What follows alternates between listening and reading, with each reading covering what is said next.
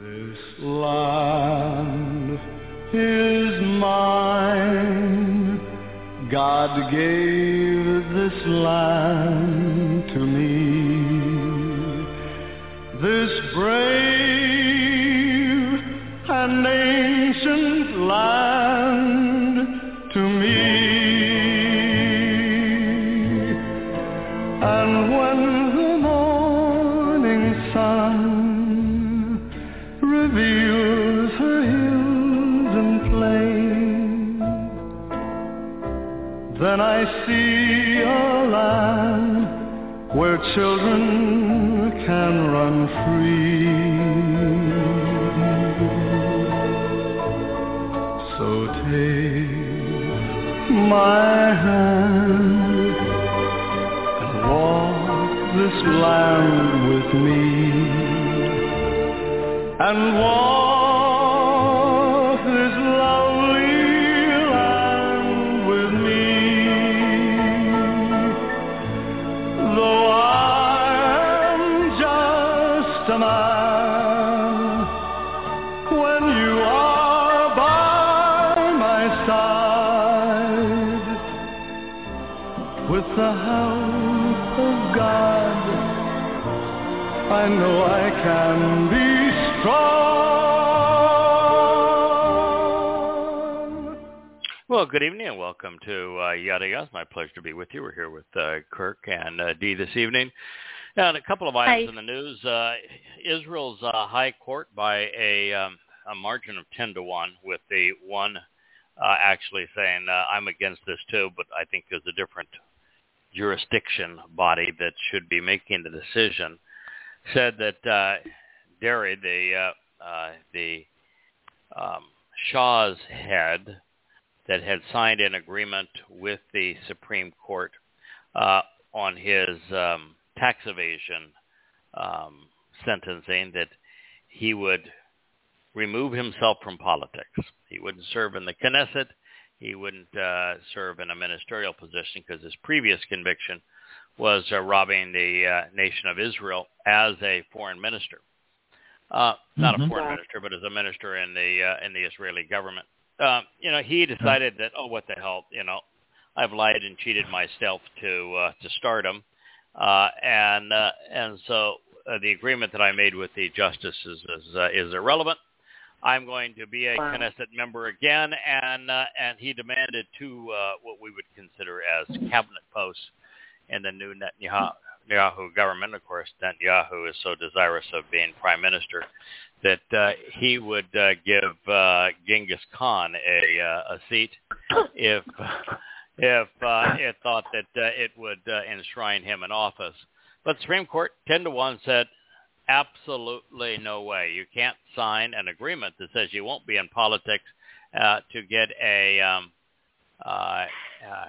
lenient deal, and then come back and renege on that deal.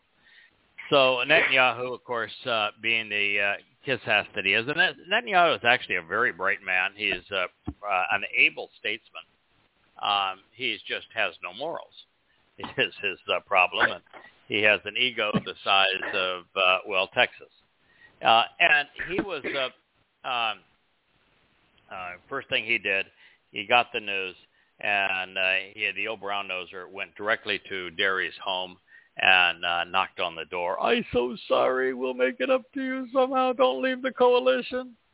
Of course, the Shah's leadership all said that how dare they do this, and it annihilated and wiped out the votes of 400,000 people. Can you imagine the Shah's ultra-religious faction? They're all Haredi.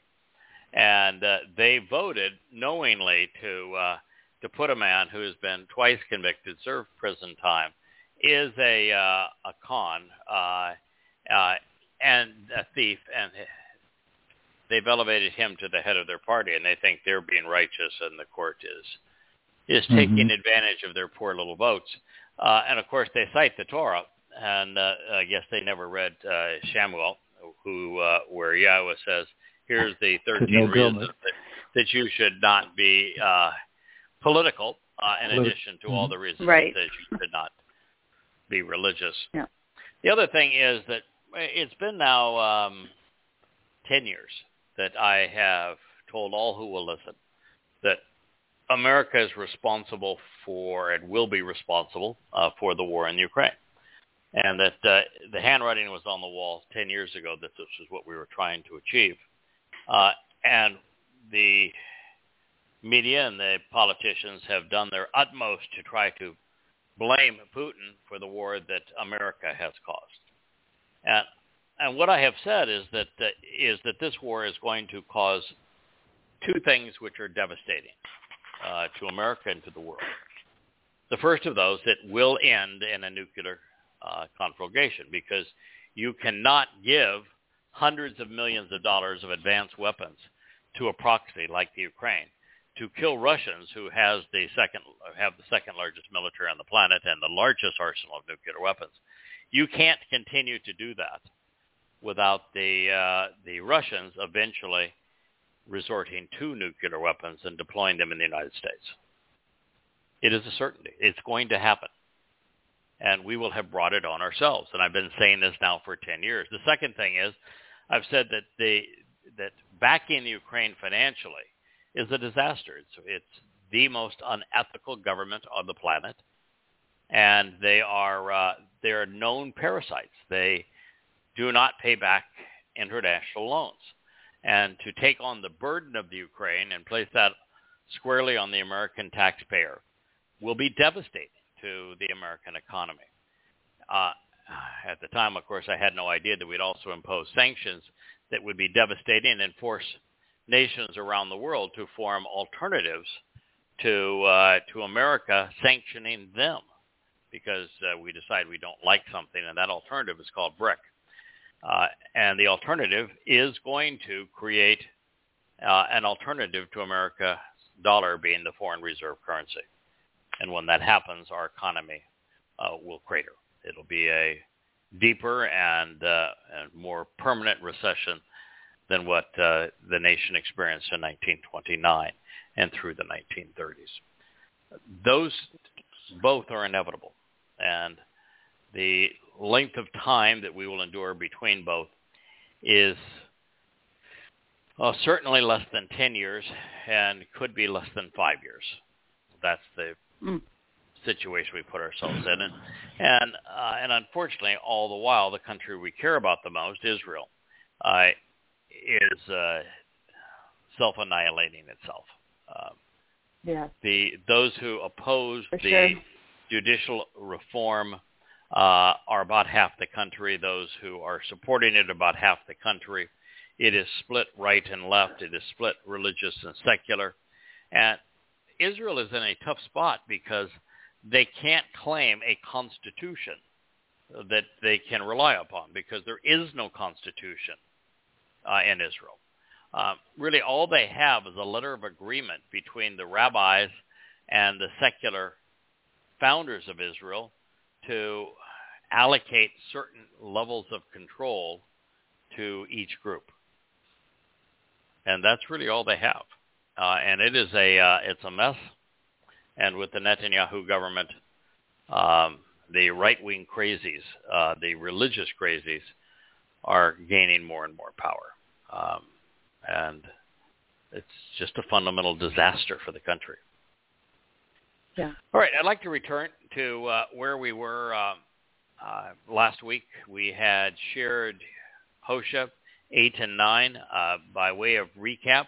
The reason we're covering Hosea is because the prophet spoke more clearly about the separation between Yisrael and Yehudah, and ultimately the separation of God's people from Yahweh. There is no book that is similarly dedicated from start to finish to this singular subject. And God's issue with Israel is singular: religion. Religion is what had separated the people from God. It is still what separates the people of Yisrael from Yahweh. And the entire book is based on that single premise. Because you are religious, I will have nothing to do with you. We're going to go through an enormously long timeout, and in this case, the timeout was 2,700 years. Hosea 4:8 and 4:9 reads as follows. They feed upon, they are fed and nourished by, they prey upon the wrongdoing and sin offerings of my people. A chata is the iniquity and appropriations and the errant ways of misguided beliefs. So he is accusing Israelites, of literally devouring religious wrongdoing. These souls lift up and accept, promote and honor their perversity and their depravity, their wicked ways. And so likewise, it will be the same for the people as it will be for the priest. This accountability, if you will, this condemnation is being leveled strictly at religious behavior and religious beliefs. And God is saying, it doesn't matter if you're the rabbi or the constituent paying for the rabbi. It doesn't matter if you've written the Talmud or you're reading the Talmud. Doesn't matter if you're the one that decides what's kosher or you're eating kosher. Doesn't matter if you're the fool that's tied up in knots with 1,000 things you can't do on the Shabbat, or you were the idiot making those rules. If you are religious as a Jew, God will have nothing to do with you. He views you as perverse, depraved, wrong. And God's not going to grade on the curve here. You can't be a little bit religious and form a relationship with Yahweh. You can't be a Haredim or even Reformed Jew from a religious point of view and engage in the covenant. Judaism is the single most restrictive institution relative to God's people and their relationship with Yahweh. So make no mistake, Yahweh is condemning religion. And Israel and among Jews, there's only one religion, Judaism. That does not mean that he is endorsing Christianity. He is most certainly not. He thinks Christianity is about the dumbest thing that was ever invented. He's certainly not endorsing Islam. That's religion for absolute idiots. Mm-hmm. Allah is clearly modeled after Satan. But Paul was, amongst the worst human beings that ever lived, maybe the single worst human being that ever lived, and he either wrote or influenced almost all of the Christian New Testament. The reason God speaks so much about Judaism is that while Christianity has harassed his people and Islam has terrorized his people, no institution has been as overtly demeaning and degrading of Jews than Judaism. Yep. We had a person a couple of weeks ago that was Jewish and stumbled into these sites, maybe part of the social media outreach. Who knows? And the first question was, is the writer Jewish? And Yahweh's gone out of his way to say that the only witness to my people during the last days, and as we approach the last days, will not be Jewish. He is going to be a Goy. Right. It's time for some humble pie. There was not a single Jew open and willing to listen to Yahweh. So God decided, I'm going to work through the only person I've got available to work through, and that person is a Goy. But I would tell the Jew who isn't willing to listen to a Goy, what has the last 2,700 years done for you? You've told each other that you're righteous. You've told each other that you're better than the rest of the world. You've told each other that your religion is spectacular, the mother of all religions. And what has it done for you? Can you give me a single highlight in 2,700 years? I know I sure can't. I mean, look what happened with the Assyrians. And then the Babylonians. Look what happened with the Greeks. And then with the Romans. Look what happened with the Roman Catholic Church. And then the Muslims. Look what happened with Europe, and particularly the Nazis, but all of Europe. Yeah. And now with the progressives. You've managed to turn the entire world against you. And that would be okay if you were with Yahweh. Yeah. But you've not only turned the whole world against you, you have alienated yourself from Yahweh in the process. Don't know his name, don't use his name, are clueless to what he is offering and expecting in return. So what positive can you tell me about the 2,700 years of listening to Jews tell Jews you're wonderful? That is a success story. Because really all you've done is through the rabbis and rabbinical Judaism, you've alienated the world while turning Yahweh against you. Correct. And that's why we're here. It's time to stop that. It hasn't worked. What's the definition of insanity? Continuing to do the same thing and expecting a different result. Anti-Semitism is back on the rise. It's going to get much worse. Israel itself is disintegrating, embroiled in the precursor to a civil war. You have the least democratic of all governments, followed by the most crazed of all governments, and back to back. You have the majority now of Jews in America that don't want anything to do with Israel. Yeah, that's true. And the fastest rise of conspiracy theories against Jews probably in the history of humanity. Mm-hmm. Don't continue to make the same mistakes. There was a glorious moment in time. It wasn't for Israel because Israel was gone, but it was for Judea. Mm-hmm. One glorious moment in time. You had one.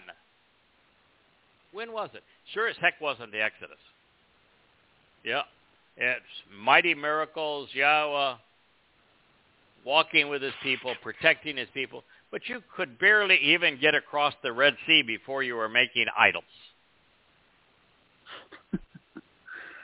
I mean, you were nothing but belly aching and complaining the entire way. You did everything you could to alienate yourselves from Yahweh. So it sure is not the Exodus. No. And while there was a marvelous moment with Dowd, there's really not a lot that is known about average Israelites in Yehudim during that period, other than there was a lot of infighting. Mm-hmm. Dowd was spectacular. You know, Dowd wrote the most beautiful songs in the Psalms. He wrote the most beautiful word pictures in the Proverbs. He demonstrated what it's like to be not only the shepherd of God's people, not only the advisor and leader of God's people, not only the anointed Messiah of God's people and the Son of God, but what it's like to live in the covenant. The man fought 50, 60 battles He won them all. Yeah. You know, that was a glorious moment in time, at least for that individual, even though he even had his own family turn against him. Mm-hmm. So to find a really just glorious moment in time when we also know that the people of Yahudim,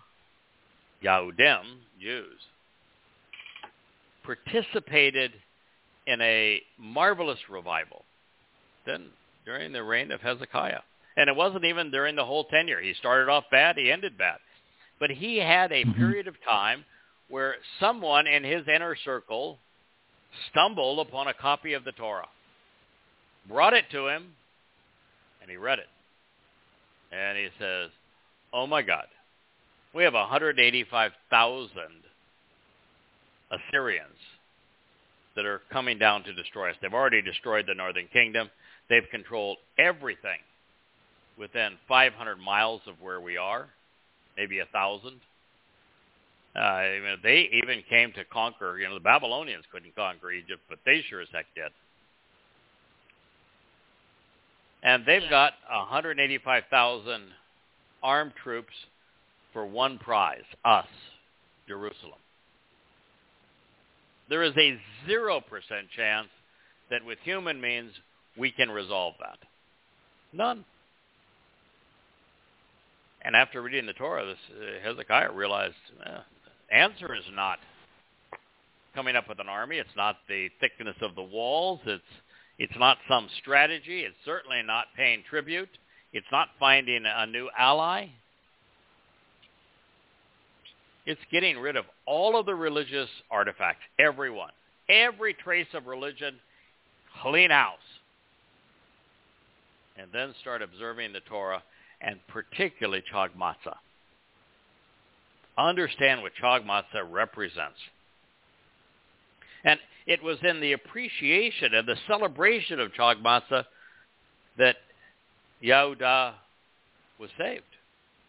It wasn't because they figured out the right date, because they didn't even celebrate it on the right date. It wasn't because they had plated the perfect meal. It wasn't because the priests, the Cohen, were on their job and really knew what to do, because they were lost in space. That's why they were late in celebrating it, Clueless. is that they weren't trained and equipped to be able to serve the people by explaining what these things mean. Because they actually understood the purpose. And they understood that the first step towards capitalizing on a relationship with Yahweh is foregoing your religion. That was the glorious moment. The 185,000 Assyrians all died the next day. And it was so wonderful celebrating Chag Matzah, they said, let's do it again. And rather than that being the national symbol of Israel, it's the God-forsaken 9-candle menorah about some stupid light that is by myth said to have burned longer than somebody anticipated while they were fighting a civil war against themselves and the Greeks. That's true. What a waste. What a joke. It's time to stop doing the same thing and creating the same result. Stop listening to the rabbis. Stop trusting in your politicians. Stop paying attention to Jewish law and the godforsaken Babylonian Talmud. Stop pretending that the Talmud and the Torah are the same. For real, yeah. Stop being religious. Stop pretending that it's G-D. Yahweh has a name, and if you don't know it, you don't know him. And somebody write me, says, somebody pronounced it this way, and somebody pronounced it that way. I understand you pronounced it Yahweh. Why? You have an article on it. Oh, yeah? About 26 volumes on it. Not hard to figure out. Not hard to explain. And you say Torah, don't you? Where do you think you get the O sound in Torah? Where do you think you get the ah sound in Torah? Is it not a wah and a hey? When you greet one another, do you not say shalom? Where do you get the o sound in shalom? Is there any question as to how to pronounce Yisrael? Was that the Y? And so you now know how to pronounce the hey and the wah, and of course the final hey. How tough can it be? I mean, do you have to be a complete nincompoop to pretend like you can't pronounce Yahweh? And yet you can pronounce Torah and Shalom and Elohim? I mean, come on. It's not that difficult.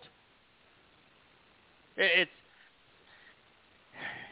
you know that for the last month, I have, probably now 2 months, that because I'm past the 600th page of the book on Ezekiel. Some of it's actually posted on the YadaYah.com site. YADA means to know. Yah is the familiar form of Yahweh's name. It's either YadaYah.com or YadaYahowah.com. Takes you to the same place. There's a book on the complete denunciation of Ezekiel. And rabbis and imams and Christian priests have placed that book right in between legitimate prophets as if it was the word of their G-D. Yeah. And the source of it is demonic. The source of it is sadistic. The source of it got every single statement wrong. Everyone. It's not that he doesn't pass Yahweh's Dabarim 18 test of one mistake and you're done. He got them all wrong. You can't get them all wrong by chance. Thumbing his nose at you saying, I'm going to prove to God just how worthless you are. The book is a complete and utter fraud, inspired either by Satan or someone possessed by him. Right. And it is blatantly obvious. It really is. And so why is it sitting there in the midst of the prophets? Why is it among the most cited books in the Quran with the Magog War? Why is Revelation, why does it cite Ezekiel more than any other book, just proving that it's an absolute waste?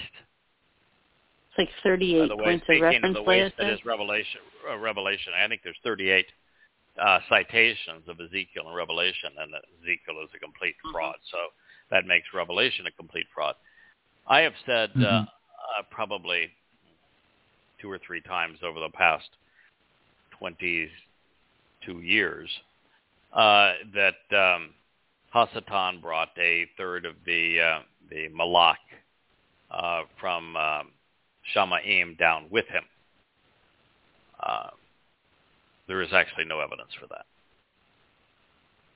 None. Agreed.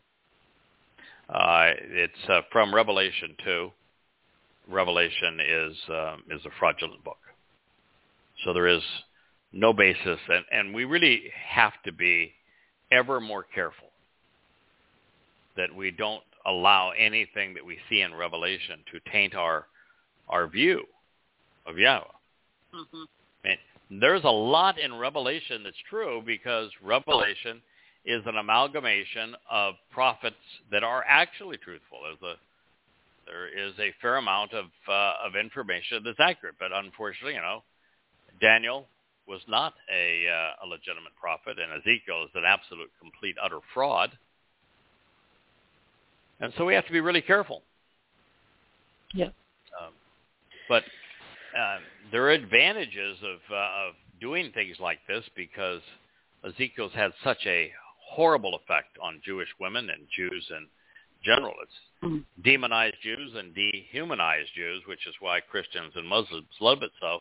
And to a large degree, why rabbis love it. And they've based the Zohar off of it. Right. Proves my point that the single greatest threat to Jews is Judaism. And To be a Jew and to endorse Ezekiel is insane. Agreed. Just the 30th chapter, the Lord of Babel lists 25 different ways to kill a Jew. 25 ways to kill a Jew. And you're going to incorporate that into your holy book to say that you're just not discerning. And these things are not difficult. There's nothing difficult. Like I wrote the individual that says you can, this is how you pronounce Yahweh's name. Do you have an article on? I said, read an introduction to God. Start with the first volume. But understand, this is not hard. There's nothing here that is difficult. It's very easy to know Yahweh. So they feed upon the wrongdoing and sin offering of my people. These souls lift up and accept, promote and honor their perversity and wrongdoing, even their depravity. And that's the problem. That the Babylonian Talmud corrupts, perverts Yahweh's message in the Torah. Mm-hmm. And so likewise, it will be the same for the people as it will be for the minister, the priest. Now, of course, there aren't any priests in Israel anymore because during the Maccabean period, the group that emerged and now are known as rabbis stole their power. Men coveted power, and they didn't like the idea that Yahweh had determined by birth who was going to be a priest. And Yahweh made it sure that, okay, if you're assigned to be a Loe, you're born into the Loe, the Levites, and therefore you have the responsibility of serving my people as a priest and explaining the intent of the 7 Moed Mikre to them so that they understand them. You're not gaining power and wealth by doing so. You're not going to own land, for example. Mm-hmm. He precluded them from accumulating wealth. And what are the highest paid clerics in the world? Far and away, rabbis. And so the elitist in Judea under the Greeks had a revolution, and it wasn't just to preclude the incorporation of Greek thought into the Jewish religion. It was so that a different group of people could choose to be empowered and not follow Yahweh.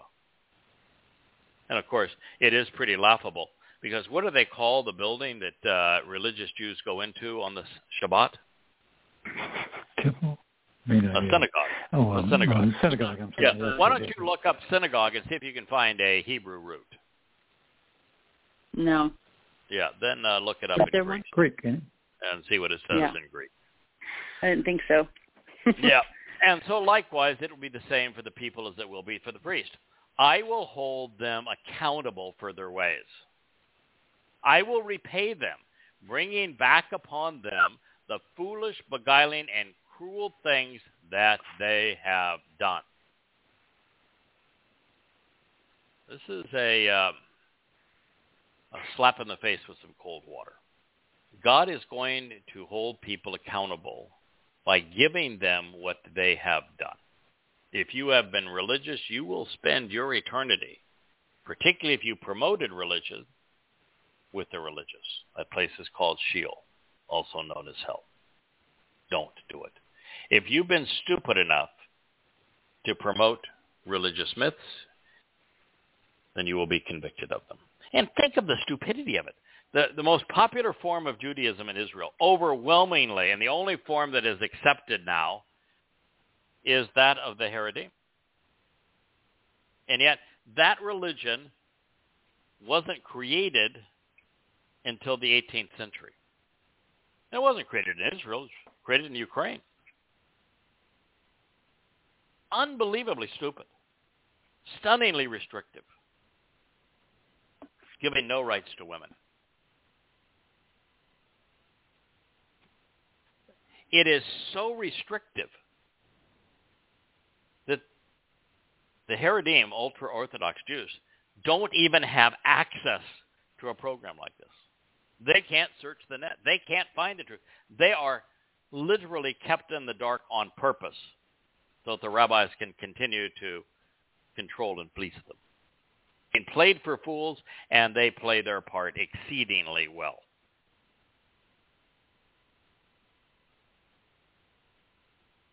So this is God's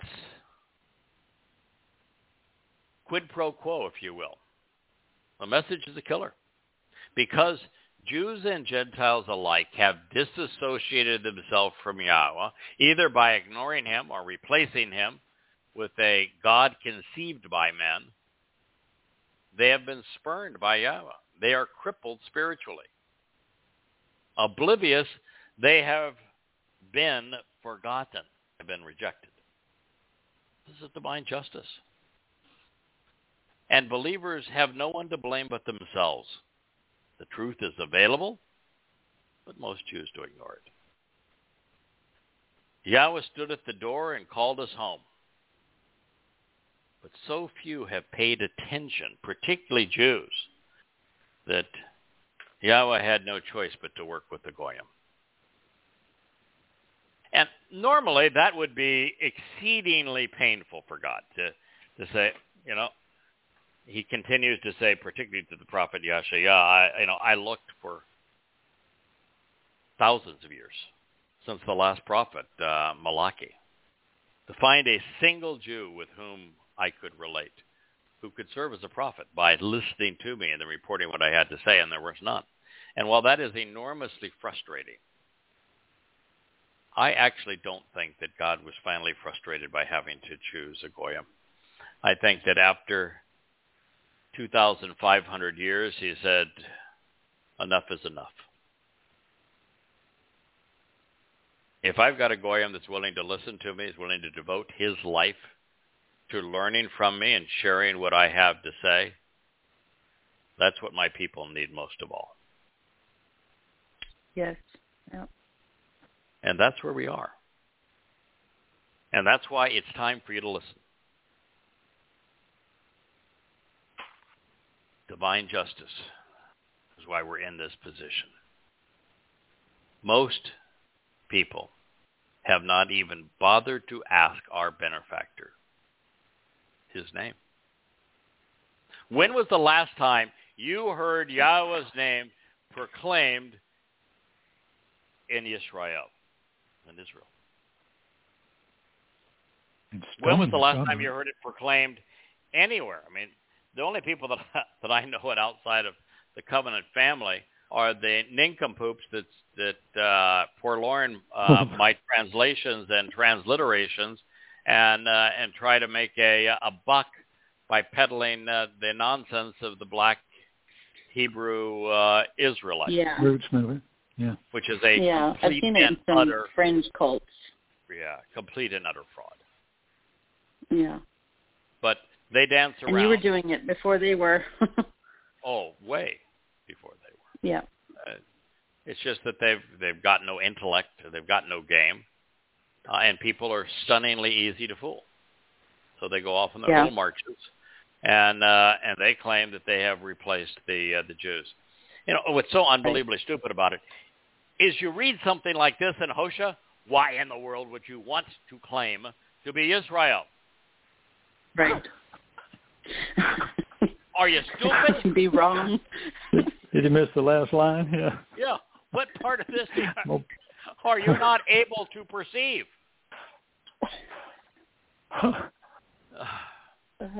Yes. Did you pay any attention to where Abraham and Sarah came from? Mm-hmm. Yeah. Was it not Ur? Mm-hmm. Wasn't Ur in the middle of the Tigris at the mouth of the Tigris and Euphrates? Ancient Sumer became Babylon, became Persia. Mm-hmm. That's their bloodline. Have you ever seen a colored portrait of the Egyptians and seen the colors? They're Caucasians. Yeah. Mm-hmm. Now, I'm here to tell you, skin color doesn't mean diddly squat to me. Doesn't mean a tinker's damn to Yahweh. Does not care. I don't care. He doesn't care. there is a ethnicity, the descendants of Abraham, Yishak, and Jacob, that Yahweh chose to reveal himself through to all humankind. And those are his people. That's never going to change. And unless you can do a DNA test and determine that you are a descendant of Abraham, Yishak, and Jacob, then you are not Yisrael. Now, that's okay, because there's a provision for Goyim to become part of Yisrael. There's a provision for Goyim to become part of the covenant. Exactly. Be adopted into Yahweh's family. Works for me. But you cannot be anti-Israel and be adopted into God's family. And let's be clear. While Pesach, Matzah, and Bikurim, Shabua and Towrah are for Yehudim and Goyim alike. Fact is, it's the same. Whether you are a Yehudim or a Goyim on Pesach, same rules apply, same opportunity apply. Same thing is true with Matzah and Bikurim is literally being adopted into God's family as a result of being perfected on Matzah, having the religious fungus removed from you. And on Pesach, you become immortal. So that on Shabua, Yahweh can enrich us and empower us and enlighten us, liberate us. And on Towrah, which is when this program began 22 years ago, and the first of these books began to be written 22 years ago on Towrah, not even understood by religious Jews. They don't even have a clue what Towrah is. But if you look at Yahweh's testimony, Towrah is what you have misnamed Rosh Hashanah. And it is a time to do what we are doing. To draw your attention to Yahweh's testimony. To tell you it's time to stop being religious. Stop making the same mistake. Come to know Yahweh. But as we approach Yom Kippur, particularly its fulfillment in year 6000 Yah, which will be October 2nd, 6:22 p.m., sundown, in Jerusalem, in the year 2033. Just a little over 10 years from now. Yom Kippurim is only, exclusively, about Yisrael and Yehudah. It is a time of reconciliation with God's people. The Messiah, the Messiah, David, is returning, but he's going to be wearing the headband of the high priest. And he's going to anoint the mercy seat of the Ark of the Covenant, the Kipporah, on Kippurim, in direct affirmation of this day, to reconcile the relationship between Yahweh and his people. And that date is just over 10 years away. And so our entire mission these past 22 years has been to draw your attention to this day. It is your day. It is Yahweh's day. It is the day of reconciliation, the day of homecoming, of returning back to the fold. And our role as Goyim is simply to direct your attention to Yahweh's invitation. We want you to be part of his family. We want Yahweh to be pleased with the attendance on this day. And of course, it all leads to the beginning. That's what Sukkah is all about. Sukkah is a return to Eden, to being back in the garden, to celebrating a perfect union with Yahweh, without religion, without politics, without hierarchy. And we'll do that for 1,000 years prior to having the opportunity to create a new universe. That is our calling. That is your calling. And we want you to accept Yahowah, understand what he is offering and expecting in return. Now, rabbis have their alternative. They've come to promote countless religious rites and rituals that God views as perverse. They advance their arguments over Yahowah's instructions. And if that was all there was to it, by doing away with the rabbis, Yahowah would be able to resolve Yisrael's problems. However, as for the priest, so with the people. By accepting the rabbinic lies, by defending and financing this attack on God's word, everyone is culpable. If you're eating kosher as it relates to rabbinic instructions, you're estranged from God. If you're observing a Shabbat based on halakha, Jewish law, you're estranged from God. If you're wearing that stupid little morning suit and got the curlicues, the black hat, you're a woman and you're shaving your head to fit in ritualistically with the religious, you're estranged from God. Of course, if you're a Christian or Muslim, you are really, really estranged from God. You have to first stop being religious. The reason Yahowah reached out to Abraham and Sarah wasn't because they were particularly smart people, because they weren't. Sarah may have been, but Abraham was dumb as a stone. It wasn't because they were particularly moral. Sarah probably was, but Abraham was the shyster. Yeah, Abraham was really a crappy individual. I know. He was. It's just all there is to it. A man who would twice sell his wife into prostitution for the purpose of financial gain is a scumbag. I'm just sorry. He is. Yahowah managed to overlook it and embraced Sarah. In fact, Sarah is so embraced in the covenant, Israel is named after Sarah. Yish, individual. Sarah, El. So God came to adore Sarah. As do I. As does anyone who knows that story. But the reason God chose them, maybe because Abraham chose wisely and his wife, that's a pretty good, there you go. Pretty good thing there. But, and maybe, Yahowah really, really liked Sarah and said, this guy's salvageable because of his wife. That's also possible. But the only reason that they were chosen is because they had walked away from Ur of the Chaldeans, from Babylon. At a time where people were flocking to the birthplace of religion, institutionalized religion, and its integration into politics, they walked away. What made Moshe the one person on the entire planet that Yahowah was so desirous of working with that he begged him to do this with him? God begged Moshe. Why?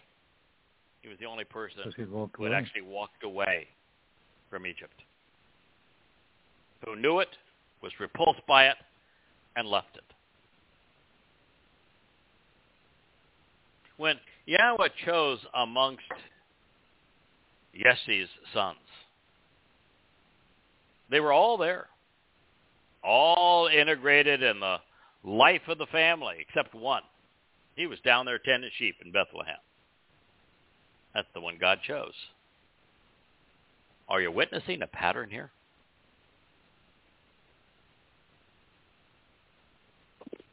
Now, realize that God sees rabbis as advancing their arguments over his instructions. And it's so much worse than that because they have convinced generation upon generation to trust them over God. When you read through the Babylonian Talmud, every rabbi that ever lived seems to get an honorable mention. Their name is blazoned with a whole pedigree. but Yahweh's name is never mentioned. Their names are irrelevant. His is meaningful. Yahweh is going to and must hold all of Israel accountable. He is going to judge them individually and collectively, and he will be hard-pressed to find an acceptable soul. Look how far we are away from it, as politicized and religious as Israel is becoming.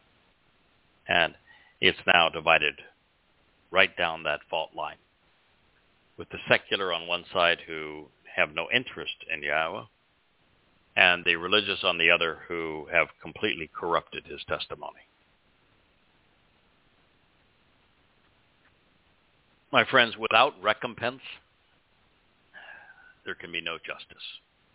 Without retribution, life is unfair. Even if a majority would like God to forgive and forget, it is not in his character to be immoral.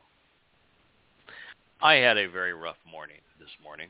One of the young men that my wife and I have all but adopted, there's 3 of them that have worked with us here for a long while that we treat like sons. And one of these young men came in and said that his stepdaughter had been raped by her biological father. And to see the pain on his face and to talk to him about what he should do, how he should respond, how we would respond, but not necessarily how he should respond. We really do some awful things to one another in the hurt. Yeah. And then to counsel him as to how to have his daughter overcome this, rise above this, turn this horrible act into the greatest triumph of her life. And that's part of growing up with scars. My father was abusive. I grew up with scars. I had to overcome a hellish childhood. And by doing that, I got grit, some character, a little backbone. And when I was finally able to prevail over him and made living a life worthwhile as my form of retribution, then I can attribute a significant amount of my success in life, the very fact that I was usable to Yahweh, to having turned a horrible situation into something that defined my character. And we can all do that. We should never allow the horrible behavior of a misguided soul, even if they're our parent, because we didn't choose them, to define us. You know, I made a horrible mistake in my life, and I chose to marry the wrong woman. I was married for 34 years to someone with a horrible psychological psychosis, really. And did everything she could to make my life miserable. And I look back on it now, and I say, I stayed there too long. Having endured it, having literally won my freedom away from it, having stayed there long enough to protect my sons through it until they were independent, and then having left it and now have the joy that I have in a real, genuinely loving, intellectually stimulating relationship, I appreciate it all the more. So if you have been a religious or political Jew, and you're considering freeing yourself from those things so that you can come to know Yahweh, I'm here to tell you that by leaving them, you will grow stronger. You will develop backbone and character and a depth of personality that you could never have imagined when you're part of the cult. So these are things to look forward to. Allow the worst things in your life to refine who you can be. And this is what Yahweh wants of us, to overcome. You look at all the people who ever lived and the people that Yahweh was closest to. And, of course, the two that come to mind are Moshe and Dod. Mm-hmm. Both of them had very, very traumatic things happen to them in life. Both of them were tough as nails. Both of them were courageous. Both of them were uncompromising. And see what God finds attractive. Both of them had to overcome. Neither of them was perfect. The victims of the worst of human behavior would be those who endured the Inquisition and the Holocaust. And when we speak of retribution, the life experience could not be fair. God could not be just unless it is assured that their tormentors are held accountable. Vespasian and Hadrian must suffer for the harm they inflicted on God's people. And they're just two among many. I mean, no one ultimately perpetrated a more sinister anti-Semitic doctrine than Paul. Second to him would be Muhammad. They're going to be judged. They will be held accountable. They will suffer a horrible penalty, a deserved penalty. And it must be so for all of the souls who were tormented because of what they did. Everyone who was part of the hierarchy and execution of the Roman Catholic Church as it, for the better part of 2,000 years, harassed and tormented Jews will be held accountable. And to the degree that it's possible for covenant members to stand up for Jews and demonstrate this, so much the better. And well, that is in death. For rabbis in life, it isn't much better. This is what Hosea 10 and 11 have to say. They will eat, but they will never be satisfied. They will act like prostitutes without ever being productive, because they have elected to neglect observing Yahweh. Engaging in religious infidelity, immorality, and unfaithfulness, zanuth, coupled with intoxication of even barely fermented wine, they're seized and taken away, and they no longer exercise good judgment.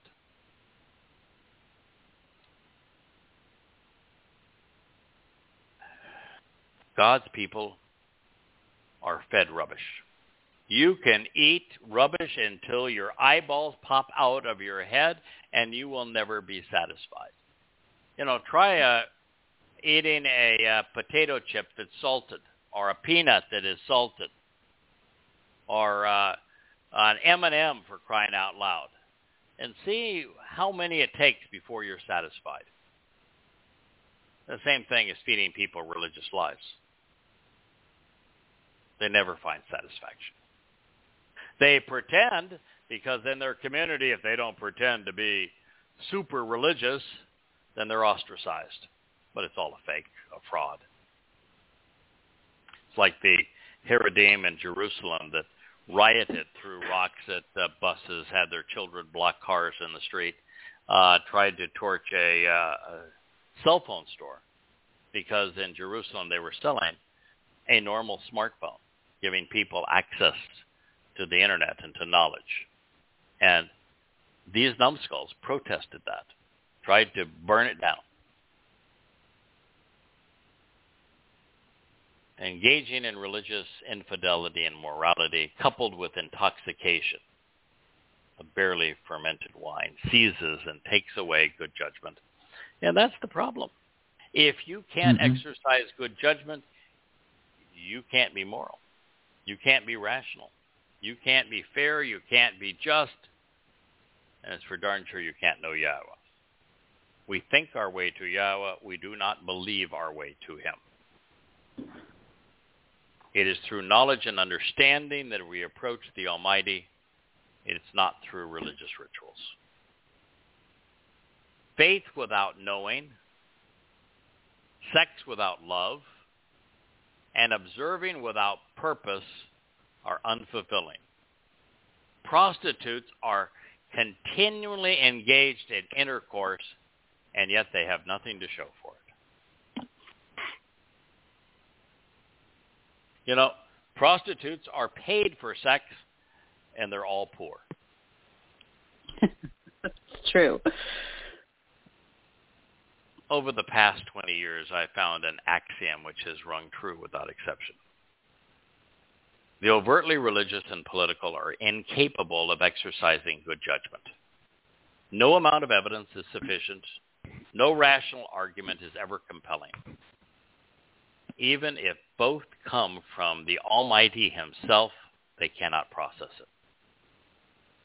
While intoxication slows judgment, religion completely debilitates it. That's why you have to walk away from religion if you're going to approach Yahweh. You have something you wanted to add to that, Kirk? No, that's such a horrible line. I mean, and it's so true. I spent 15 years. I've tried to share things with people, and they just shut down. They just can't do it. No. I mean, even when they admit to you, you're probably right, but I can't do this because my mother's dead, and I won't ever see her again. Oh yeah. So just throw your life away too, then. Yeah, go ahead. Yeah. It is overwhelming that you can cite directly from the Torah to a religious individual, and they will reject the Word of God. But look at God himself. I mean, we shouldn't be surprised. Yahweh, during the Exodus, told Moshe, listen, I'm going to speak directly to people. Grab them all together. I'm going to do this so that they know for certain that I am the one who is inspiring you. We're going to get them all together, and we're going to talk. And what did they say? No, don't do that. We don't want to hear that big booming voice. We don't want you peering down on us. Go away. That's where we are. Don't want to listen to God. Gets in the way of your religion, I guess. Well, that was a lot to process, but such is the essence of Yahweh's revelation through Hosea. It's a fire hose. The subject material is not appealing to God, and he is pressed for time, so he's opening the floodgates of instruction. He wants to elicit a different response. And he knows that that isn't going to happen, not for a very, very long time. Perhaps God is turning to the progressives, to the Jewish environmentalists of our day. He may be chiding them for worshiping nature at the exclusion of the Creator. Or maybe this is nothing more than a swipe at the Christian Christmas tree. Or his people's affinity for worshiping Asherah with their groves of trees. My people question the trees and their branches, staffs, and walking sticks as if they're going to impart information and speak to them. Indeed, the spirit of religious infidelity has led them astray and caused them to wander away.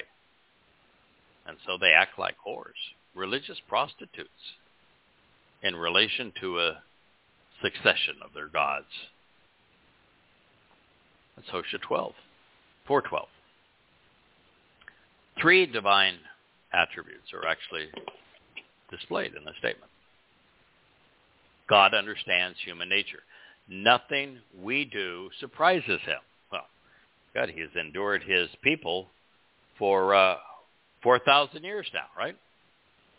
Mm-hmm. The time, Abraham, 4,000 years ago. So he pretty well got them down. Behavior hasn't changed much in 4,000 years. Nothing we do surprises him. Unimpaired by time, he knows our past, and he sees how it relates to our present and future. He is bold and blunt when it comes to exposing deceptions. That's the thing I don't think most people understand about Yahweh when he's speaking through a prophet like this. God is not predicting the future. He's not saying, I've got a really good feeling about this, that if you continue this kind of behavior, this is where it's going to lead. It's not what he's saying at all. Well, it's true. If you continue this kind of religious behavior, it's going to lead to exactly what you have experienced over the last 2,700 years. Even I could have predicted that. However, that's not how this works. Yahweh is very likely a 7-dimensional being. The universe is very likely 6 dimensions. And we are a 3-dimensional construct that is stuck in the ordinary progression or flow of time. For us, time marches like a river with us in it, and we can't go back in it to where it came, nor can we go ahead faster than it is flowing. Yahweh, however, as a spiritual being akin to light, has the opportunity of being able to go forward in time. He can even witness all time at any time.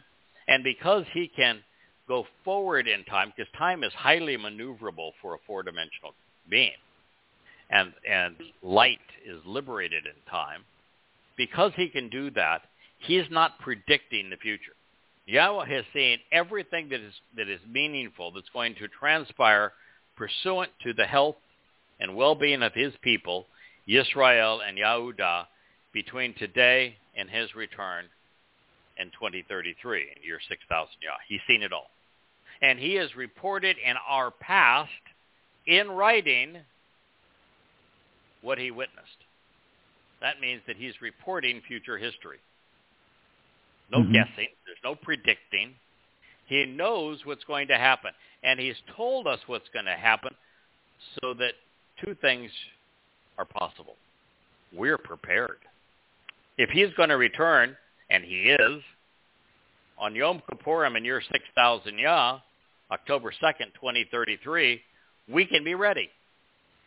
That's a real advantage. If he has told us that it's going to be hellish between now and then, and man's going to do everything he can to make life difficult, particularly for Jews, then we can be prepared. That is the advantage. But there's a bigger advantage. By using prophecy and getting everything right, God proves that he inspired the prophetic writings of folks like Moshe in the Torah, like Dod in the Psalms, like Samuel in the book bearing his name, and Zechariah, and Malachi, Yirmiah. These are all examples of prophets who proved that they were speaking for Yahweh by getting it all right. Trust them. So, religious cults have long worshipped nature the same way that progressives do today. The earth reveals its concerns to them as opposed to revealing God's nature. They actually think that they're responsible for the planet, that they can save the planet, that if they go off and protest something that is,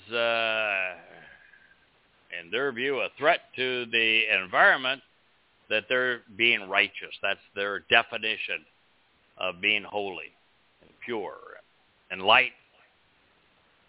The fact is, we're just wearing pants that are way too big for our britches.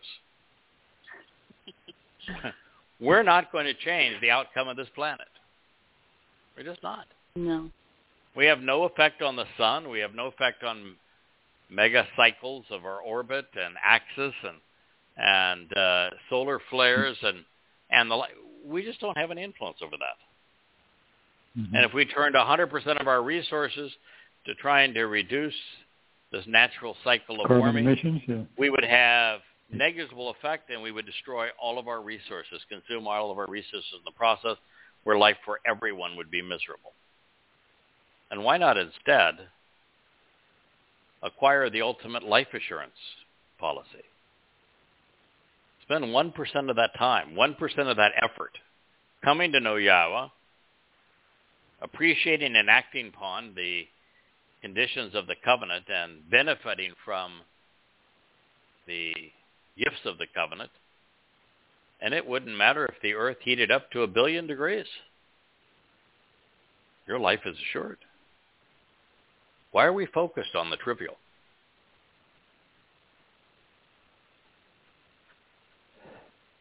Mortally afraid that they cannot defend their positions, progressives seek to control what they can say, write, or read. The left has unleashed a mighty horde of thought police, especially in social media and the internet. Read this while you can, while they will allow it, because they don't want you to know the truth. They only want you to know, believe, and act based upon what they think is important. You know, so many people recently have been progressives and left institutions like the Washington Post or the New York Times or some other very liberal political or societal institution. They all say the same thing, that thought is monolithic, no derivation in it at all. And even if you are exceedingly liberal but don't endorse everything that is exceedingly liberal, they will conduct a witch hunt. Yeah. They will discredit you and throw you to the curb. There is no allowance for variation in thought. There's no room for evidence and reason. If you bring in and say, well, our conclusions are wrong, 2 plus 2 really is 4, it's not 1, they will drum you out of the core and humiliate you. Evidence and reason matter not to the progressive. You saw the beating they were taking. Oh, I'm sorry. Go ahead. I was just going to say, you saw the beating they're taking in Germany now, progressives and the Save the Planet people. Mm-hmm. The Germans, you know, when they cut off the oil and the gas from the pipelines in Russia, they went in 200 days they dismissed everything and went back to coal. Right. And they refused to shut down any of the atomic plants. Right. And now they're going to be self-sufficient because and we, by the way, are supplying them tons. They built a pipeline to take the natural gas, you know, when you turn it into a liquid form, they can be piped. Right. And then so they set all that up. I mean, in 200 days, they've absolutely become there. They'll be fine this winter without the oil. The trouble, and everybody's just going, well, you can't do that. I said, they said, well, I'm going to cut up. You're cutting up the land. I said, well, there's nobody living there. We're going to dig up some of the coal, and we're going to fire up the things. We're not going to. They don't even get human nature right. Let people freeze to death. Yeah, although if we just had decided that weaponizing the Ukraine and making it part of NATO really wasn't that smart. In fact, it was stupid. We wouldn't have these problems. That's right. But we aren't that smart. No. The people who played the Cuban Missile Crisis a long time ago were much more intelligent than today's politicians. Yeah. Now, the religious are moved by a different spirit. Ignorant of what Yahweh has revealed, they are readily misled. Believing that they are pleasing God, he views them as a loving wife would perceive a prostitute chasing after their husband. If he succumbs to one, there will be more. And indeed, this was true of Israel, where one misguided adaptation of Judaism would lead to countless more. What God describes next has to be seen in context. The subject of his ire is still singular, religion. At this point, they were more copycats than inventive. The Israelites were unfortunately emulating the ways of the Goy. It reads, and this is a continuation of Hosea 4. On the hilltops and summits they offer sacrifices, that upon the hills they join in are bound together to blow smoke. Under the prominent trees like red oaks and white poplars, with any large tree serving as an inappropriate goddess, because her shadow, the object blocking the light in lesser dimensions, is perceived as pleasant, desirable, and beneficial.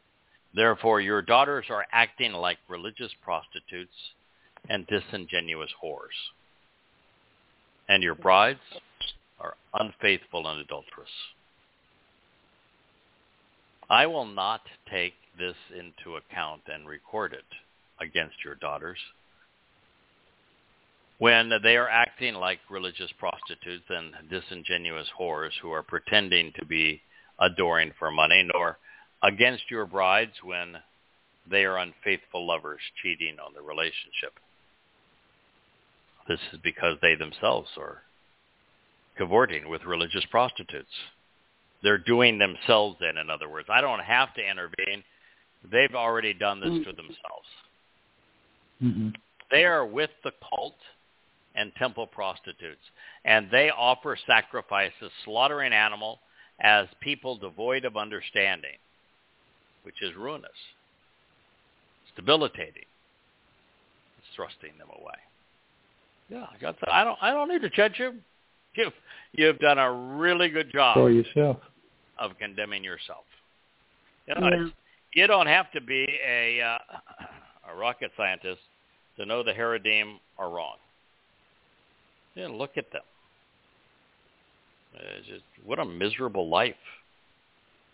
No inventiveness, no love, no contribution to society, right? No growth, no enlightenment, just a billion rules. Kindness.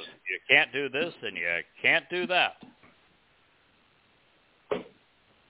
Like a mushroom living in the mud, and the worst of that, shut up in the dark. What a horrible life. And of course, the only way they can keep people being ultra-religious is to attack them when they leave, so that others will be dissuaded. Yeah. Now, this prior statement, it was Hosea 4:14, affirms one of the many insights that we can derive from the garden. While Chawah was misled by Satan's misappropriation of Yahweh's testimony, the reason she was susceptible is that Adam was derelict. He neglected their relationship, and he did not teach his wife what he had learned from Yahweh, at least to the extent needed to rebuff Satan's miscasting of God's message. Now, to be sure, Chawah went rogue. She wanted to be a goddess. She was carried away by her animosity towards Yahweh and Adam outside of the garden, harboring it for a long time. But none of this would have happened had Adam contributed more to the relationship and spent more time talking with his wife. Wow. He's responsible. Yeah. And in this case, the woman were as religious and unfaithful as were the men. And their marriages, as God is condemning Israel, are as broken as the covenant. But they were in it together, with the men setting the poor example that the women followed. When there was a person who wrote, I think there's called the Women of the Wall. It's a religious organization that tries to give progressive women and reform women, not that they represent any significant part of Israel, but non-ultra Orthodox women access to the wall. And of course, rabbis don't want women anywhere near the men or near the wall. And who knows why they even revere the damn wall? I mean, Hadrian built this wall. He was a scumbag. It's the wall, for crying out loud. Yeah. It's as stupid as me going to a fence around my property and banging my head against it. Oh, wall of walls. Can I pray to you, oh wall? Oh, let me keep my wife away from the wall because, well, this is a men's wall. I'm going to wear my black hat to the wall. Oh, my. Come on. I mean, it's just stupid. It's the wall. You don't even want to go up to the Temple Mount because you've created a religion to ignore what occurred there. I'm not sure you could muscle yourself up the stairs because you're so feeble and don't do any work. But here we are, and we've got these idiots making all the exclusions of only they can have access to the wall, and only they represent Judaism, and only they represent what it is to be a Jew, and all others must be condemned and kept away from the Holy of Holies that is the wall. So this woman was writing and saying, that half of the Haredim are women who have no rights. What's wrong with them? Why are they sacrificing their rights? That's what God's saying here. The women are as into this as deep as are the men. If the women weren't into it, the men wouldn't be into it. It would all go away. And of course, the rebuttal of all the little trolls that cried that, how could you criticize our religion? We're speaking for God. We're the ones who are Torah observers. They say, oh, no, the Haredi women are happy to have to wear tents. No, the Haredi women are happy not to have any rights. No, they're living fulfilled lives to be used as nothing but baby factories. They're happy with us waking up each day and proclaiming, thank God I'm not a woman. What a thrill for them. Yeah, Muslim women are thrilled, too, to be wearing the hijab. Be treated like crap. Oh, that is the world that we have created. That is the consequence of religion. But religious women are deep into it. I remember back in the days that I was defending Prophet of Doom, and I received more letters of hate from women than men. Right. I believe that. The marriages of these women were as broken as the covenant. They were all in it together, with men setting the poor example that the women followed.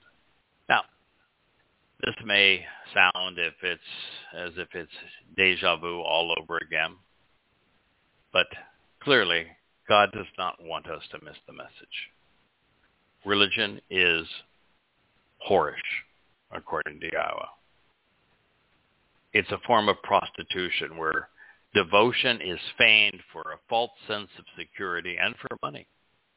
Further, as has been the case from the beginning, na'af adultery, metaphor to denounce being unfaithful and disingenuous to God. It has nothing to do with having an affair while married or having more than one spouse. Yahowah puts on a show, or I should say Satan puts on a show. Yahowah never does. For a token of their appreciation, religion had sex appeal. Truth be known, most every religion exists to give men power over women.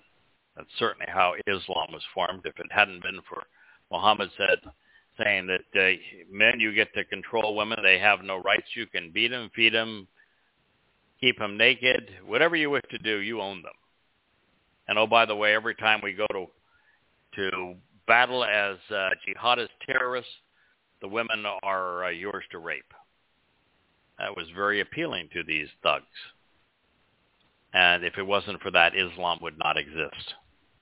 And what did Paul do? Oh, man, you can lord over your wives. Perfect. What do they do in Judaism? Same thing. Keep them silent. Correct. Women cannot even get a divorce in Judaism. You know that? If a woman wants to divorce a Jewish man, she has no rights.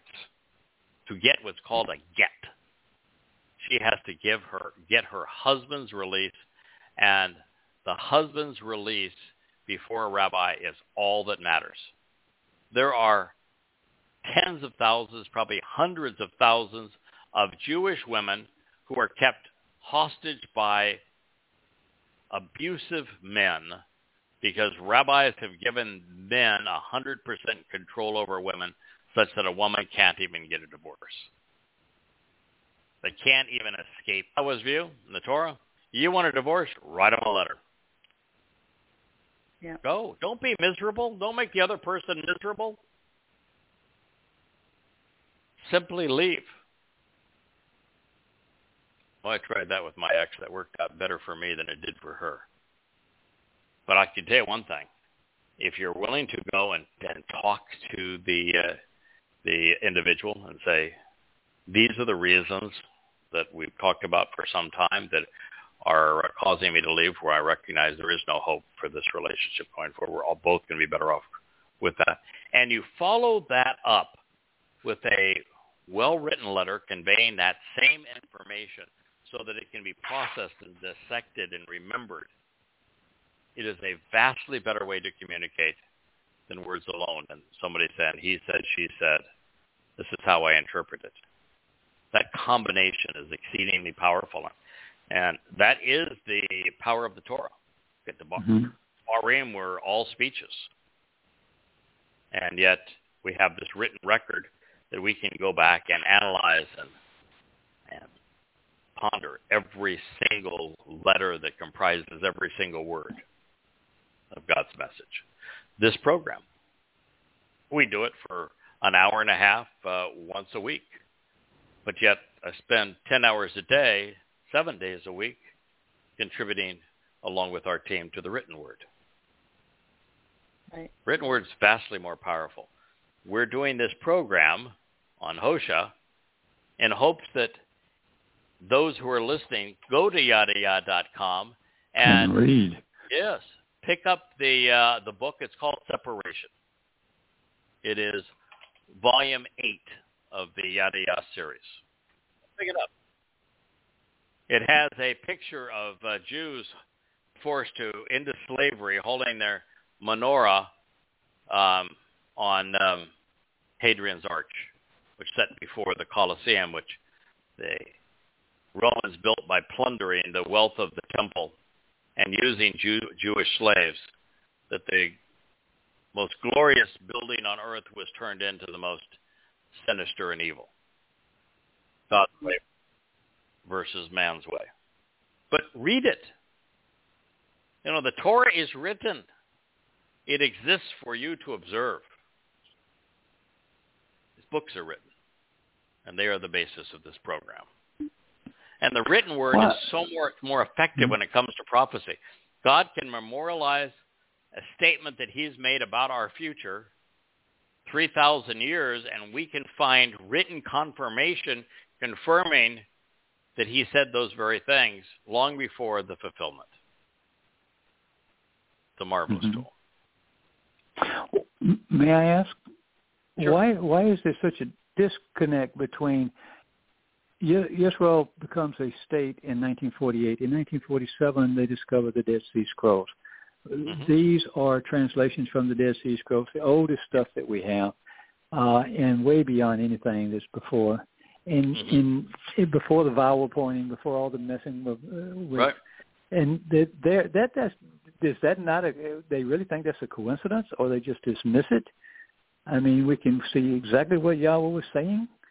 It's as close to you're going to get, because it is a translation of the oldest surviving text. But mostly, the difference here is that we will take every word, and we will strip it of the diacritical markings that were created in the 11th century CE by rabbis with an agenda. And we'll go back to what were the actual letters and what words can be formed with those letters that are pertinent in this particular statement, and render them in a way that's not only consistent with the message of that statement, but overall consistent with Yahowah's message. And so every single word is stripped of the diacritical markings. We present it phonetically as it would sound in Hebrew in the genitive form within the translation itself. So particularly if you're reading the book online, you can use a copy and paste mechanism into your favorite web search tool, and you can verify the translation yourself. And you can verify every word in every translation until you've done it 1,000 times. And after a while, you say, well, I've done this now 1,000 times. And every one of these translations, that's what the word means. Maybe my time's going to be best spent now going forward reading what this says. Because obviously I'm not being misled here. And I have the ability to validate it myself. Correct. And read Yahowah's name as it was written. Yeah. And, learn all the tools that you have in Hebrew, these marvelous relational stems, the conjugations about ongoing and completed activities, the moods, particularly volition. The fact that this language that the Torah and prophets was revealed in didn't have tenses. It was not stuck in time because it was shared by a dimension who could maneuver in time. And so every statement was, is, and forever will be true. Yeah, spectral verbs. Hebrew grammar is very much like light. It simply is. It's not timeless, it's timeful.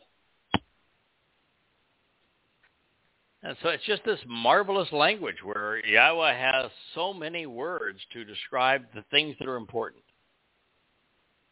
You look at Yahowah, while he has one name, he has so many names for man. Ish and Isha, female and male individual. Adam, human. Line of Adam. Yeah, human. Yeah. Enosh, mortal. It goes on and on. Gerber, strong man with backbone and character, strength. Bashar, firstborn.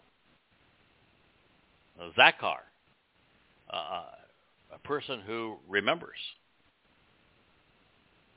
It goes on and on. It has many terms for these kinds of things because it's important to know these distinctions. In some places, we're rather impoverished with words.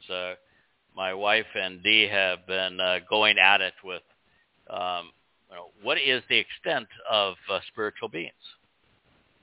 I wouldn't say going at it, but yeah. But going at it is I don't know why going at it's not a pejorative. It's not a pejorative at all. My wife has a view. Dee has a view, and they're trying to ascertain what we can know on a subject that we're not given much information. Yahowah speaks of a Sabah, which is typically translated host, but it's a command and control regime of spiritual implements, spiritual beings that does what Yahowah wants done. And among the Sabah, there appear to be, the ranks of the Sabah appear to be comprised of the only term that Yahowah uses to describe them, which is Malak, spiritual messengers, heavenly envoys. And then he mentions a variation of what I think is the Malak, a cherubim, which flank the sides of the Ark of the Covenant, and they're shown depicted in the tent of the witness. and they were the guardians of Eden. And so yep. he has the cherubim, and they seem to be protective malach, but he doesn't call them so, but they seem to have the same kind of abilities, the spiritual beings, and they seem to all be part of what's called the Saba, this command and control regimen, which is an important concept because it appears that these spiritual beings do not have free will, that they're created to do a job. And it appears that they're eternal by all we can learn, and that since they can't be destroyed, Sheol was invented for them, which is akin to a black hole where their light goes and is trapped forever. So there's some insights we're given, and of course the most famous of all spirits, other than, of course, Yahowah, the set-apart spirit, the Ruach Kodesh, is Hasatan. Never says that Hasatan is a Malach, but, we're not given a lot of choices here. And so, we know he lives forever. He was active in the garden 6,000 years ago, so he's not an ordinary dude by any stretch of the imagination. He was in heaven and kicked out. He's clearly comprised of the same substance in the sense of an energy-based light being that can endure through time as Yahowah, because he's capable of being perceived as God by the religious. Not very hard to fool the religious, but nonetheless, he has that capability. No. Now, having translated Ezekiel these last 2 months, I can tell you it's a dunderhead. He is no one to fear because he is not very smart. He's a lousy communicator. And he doesn't play poker with a damn. He will just lay it all out and say, I was in Eden, I did it. It was me. And I'm ruthless, I'm sadistic. I got 25 ways to kill a Jew. I am who I am. But that's an example of we're not given a lot of information. And one of the reasons I think we're not given a lot of information is what we're going to do with it. Yeah. I'm not capable of being a malach. I'm certainly capable of benefiting from them. I provide perfection services. The spirits of Yahowah are capable of enlightening us and benefit from them, delighted to be protected and enlightened by and empowered by the Ruach Kodesh, our spiritual mother. Realize that Yahowah is a spiritual being. But we're not told a lot because, I'm going to tell you that this whole concept of existing beyond the 3 dimensions of geometric space that we are familiar with blows our mind. I mean, God communicates who he is in very simple terms. Satan proves who he is in very certain terms, and 99% of the people confuse one for another. How in the heck are we going to understand what it's like to be a spiritual being akin to light? Can't in this realm. We just can't. We're not given a lot of information. We don't need it. We can't process it. But we know a lot about humankind, and so there's like 12 words for man and woman. Every aspect, yeah. Yeah. Including brother and sister and mother, father, child. Yeah. Mother and father. These are human terms and variations of names for humankind. And how we humans differ from animals, which isn't all that significant. Well, it's very significant, but not substantial. The only difference is really we were given an asama, a conscience, and we were designed to be upright, so that we could walk without groveling and be able to use our hands and be given opposable thumbs so that we can write and use tools. We're given the the largest brains for our body size so we could think and understand. And then we were born into a situation where as babies, we are totally dependent on our father and mother for protection and for nurturing. And so we have this opportunity to raise our children as God perceives the covenant family. We need shelter. We don't do well without it. That's why God provides a covenant home. The way that we mate and conceive children and sensuality and romance and love are all designed to reflect aspects of the covenant. And we've talked about it on this show. What is the symbol of the covenant? And you can say circumcision, what is left after you've tossed away that tiny bit of undescribed skin? An upright pole. Yeah, an upright pole. A male member. I've been reading that stuff. And for the boys. It says, that God does not have all the sexual hang-ups that we people have because of our stupid religions. And that the place where men and women become one and conceive children to raise them as part of a loving family is celebrated. The very point of our union when we are loving one another is celebrated. Right. In a clean way. Covenant is a feminine term, meaning family. The sign of the covenant is the male member. So God celebrates it, and so should we. There's just so many insights that are useful that we just trash because of religious stupidity. Religion, we put women in tents rather than celebrating their beauty. We make sex taboo, so we get it all screwed up. Why do you think there's this tragedy that happened in this young girl's life? Why do you think men rape women? Do you think that if we had reasonable, loving, sexual values and expressions, that men would find it somehow necessary to hurt a woman in that way?